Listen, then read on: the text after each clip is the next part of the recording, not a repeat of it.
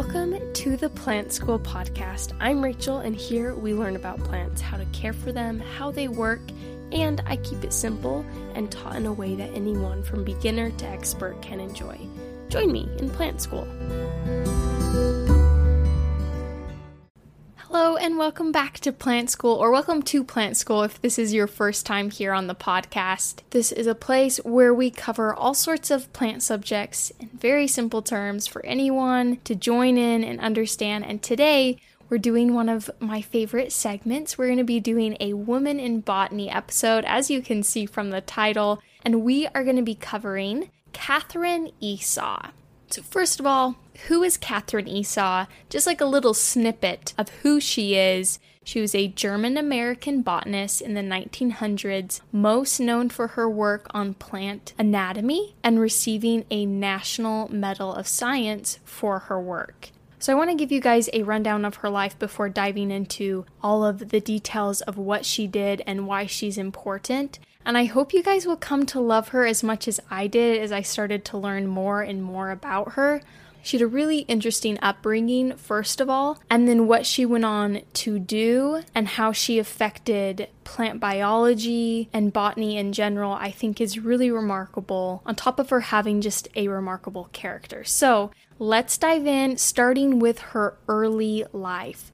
Katherine was born on April 3rd in 1898 in, oh my goodness, I meant to call my sister and ask her how to say this Russian town because she lived over there for over a year, but I'm gonna give it a whack. So she was born in Yekaterinslav of the Russian Empire, and it is now Dnipropetrovsk, Ukraine. I think that's as good as it's gonna get. So that's the name of the town today. Katherine was born into a family of Mennonites of German descent. The family was pretty well off. Her father was the mayor of their town, and Katherine attended school. She was a great student, and she chose to study agriculture because she thought that it dealt with plants in a more interesting way than botany, because botany only seemed to deal with just naming plants. So that is why she chose to study agriculture. In 1916, she began to study agriculture at Golitsyn Agricultural College in Moscow. Now that is a Russian town, I can say. Thank goodness, that would be pitiful if I couldn't. And after a year, the Bolshevik Revolution hit, and they fled by wagon for 2 weeks to Germany in 1917. It would have been dangerous for their family to stay due to her father's political status as the mayor, their wealth, and their German ancestry, so they decided to flee. Katherine completed her studies at the Agricultural College of Berlin, where she worked closely with Professor Erwin Bauer, who later became very famous for his work in plant breeding. Now, after a while, the family decided to move to the U.S., so they came through Ellis Island, and they left New York for California. They moved to Reedley, California in 1922, and they moved to Reedley because it was predominantly a Mennonite community, and that's what they were comfortable with. They were Mennonites. Katherine got a job working at Spreckels Sugar Company, and her job at Spreckels was figuring out how to help sugar beets create resistance to the curly top virus. And this was because she had an education and knowledge with Professor Bauer back in Berlin in plant breeding. And in case you're like me and have no idea what the curly top virus is, because I don't think that's very common knowledge unless you're a beet farmer, like Dwight Schrute, this virus is passed by the beet leafhopper, which is native to the western U.S., and it's responsible for destroying many crops, not just beets. It can attack beans, celeries, spinach, melons, peppers, squash, cucumbers, tomatoes, but it's mostly known for its effects on sugar beets. Because of this, there's considerable economic loss for many farmers, many companies because of this virus. And Katherine was able to successfully institute a hybridization program, so a way to breed the sugar beets so that those beets that were bred would not be so susceptible to the disease. It wasn't 100%, but it did really help. And in 1927, Katherine, she was still working at the Spreckels Sugar Company, and 2 men just happened to show up, and they were chairman of UC Davis. And she showed them what was being done on the curly top disease because that's why they were there. And she took that opportunity to ask these men about graduate work at UC Davis. Also, I should say, UC Davis is the University of California in Davis. And they accepted her. They appointed her to be a graduate assistant. So she packed up, she left the Spreckle Sugar Company in 1927, that same year, in her Studebaker filled with beets and beet seed.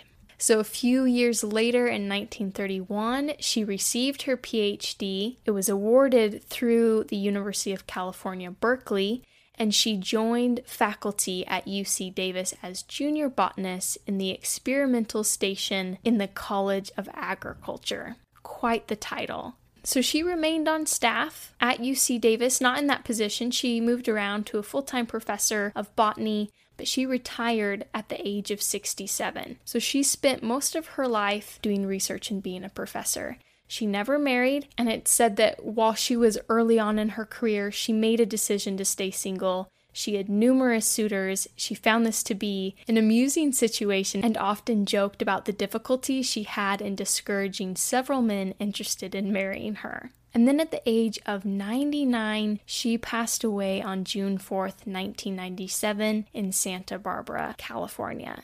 So I know you're probably thinking, whoa, what is she even known for? You didn't even go into what she did. And I'm about to, I promise. We're going to take a quick break first, hear from our podcast sponsor of today, Reframables, and then we will dive right back into it. Reframables is Nat and Beck, two very different sisters who like to reorient life through the stories we tell. So yeah, it's a reframing project. We're working through to the other side of life's big and small challenges. It's for those who want to self-examine, but not just to make yourself better. To make the world better. So come here for the introspections and the conversations with our favorite artists and thinkers. We'll always leave you with something new to chew on, and lots of laughs along the way. Find Reframables each week on Apple Podcasts or wherever you like to listen.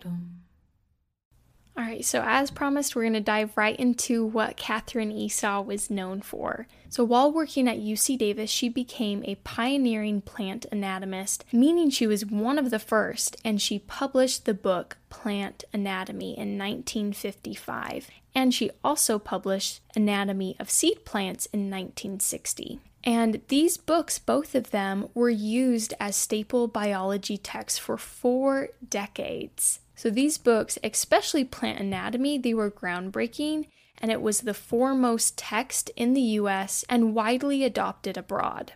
One of Katherine's graduate students, Ray Everett, he said this about the book Plant Anatomy. He said, "The book Plant Anatomy brought to life what previously had seemed to me to be a rather dull subject. I was not the only one so affected. Plant anatomy had an enormous impact worldwide, literally bringing about a revivification of the discipline."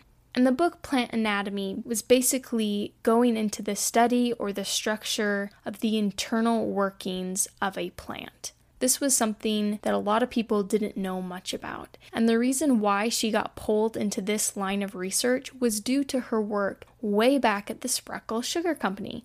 When she was working on that curly top virus, she started her doctoral research continuing to figure out this virus, which specifically affected the phloem tissue of the plants infected. And the phloem, it's basically the living tissue in a plant that is transporting sugars to the rest of the plant.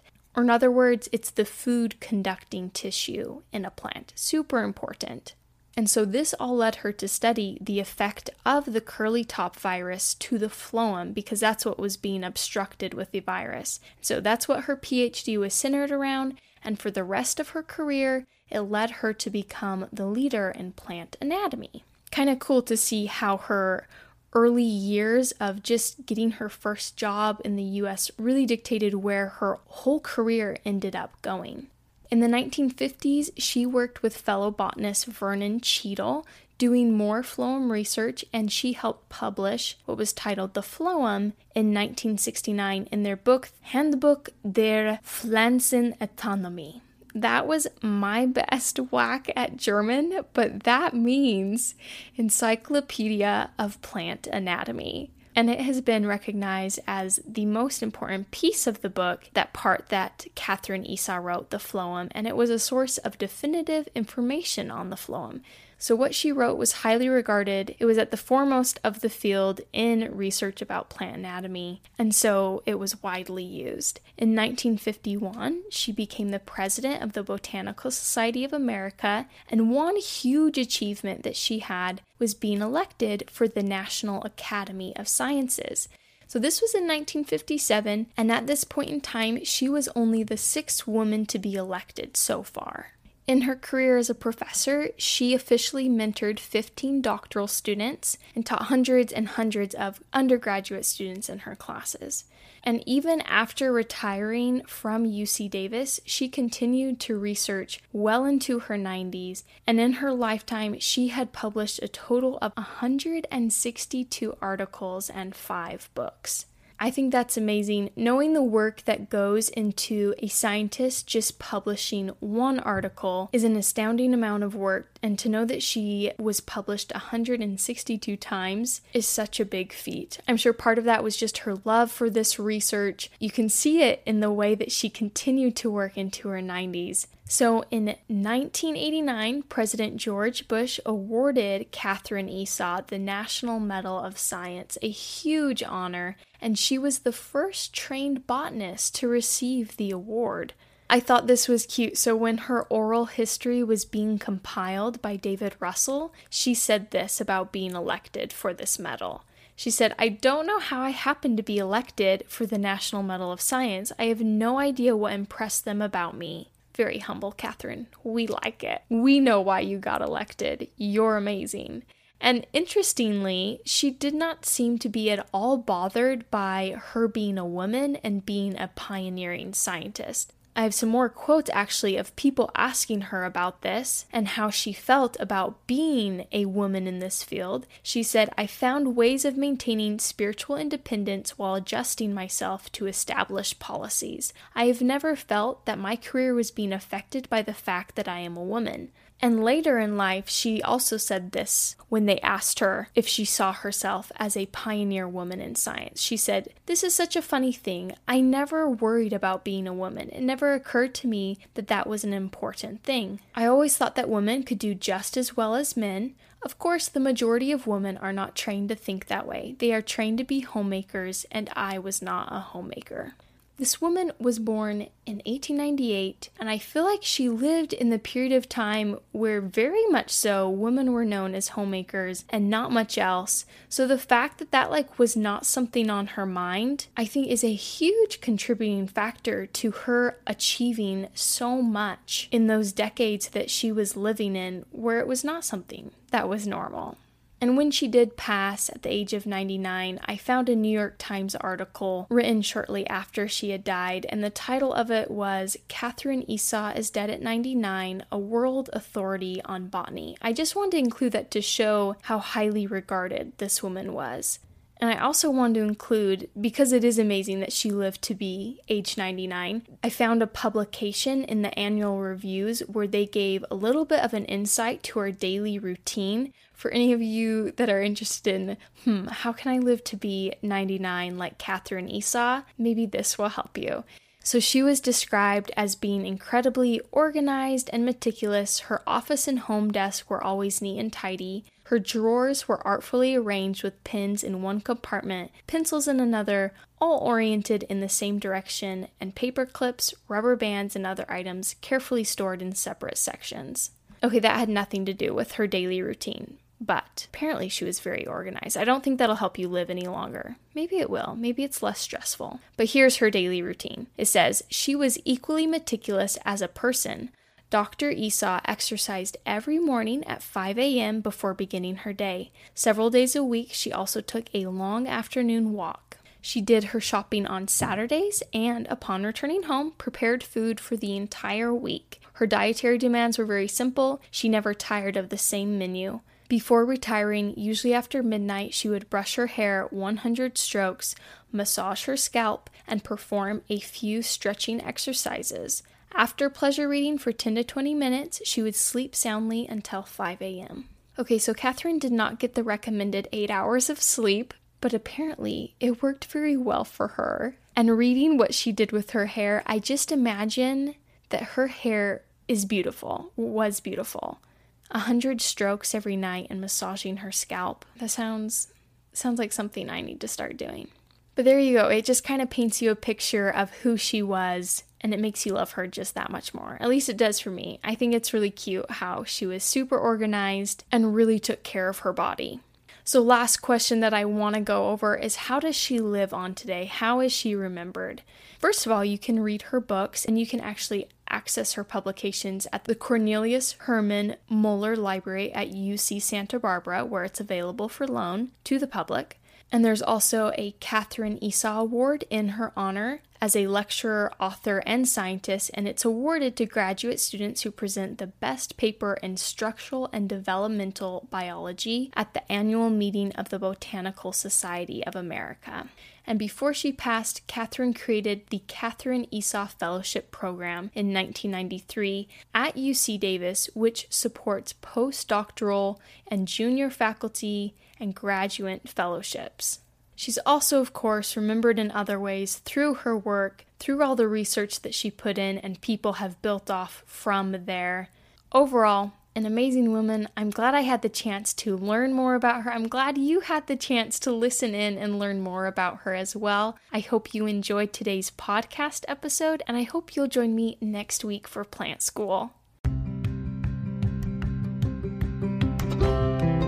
Thank you for being here and listening today, and I hope you'll join me next week. If you'd like to support this podcast and keep it going, you can find the support link below in the description and donate. Or I have some awesome Plant School merch, including stickers, shirts, and mugs, and the link to my shop is in the description as well. And if you don't want to spend any money but still support the podcast, share this podcast with a friend, either verbally or electronically. This will even qualify you for my giveaway. Just message me on Instagram at TinnyPlant that you shared the podcast with a friend, and you'll be entered in for a chance to win some goodies. Winners will be announced on the podcast. Again, thank you for listening, and I hope you have a great week.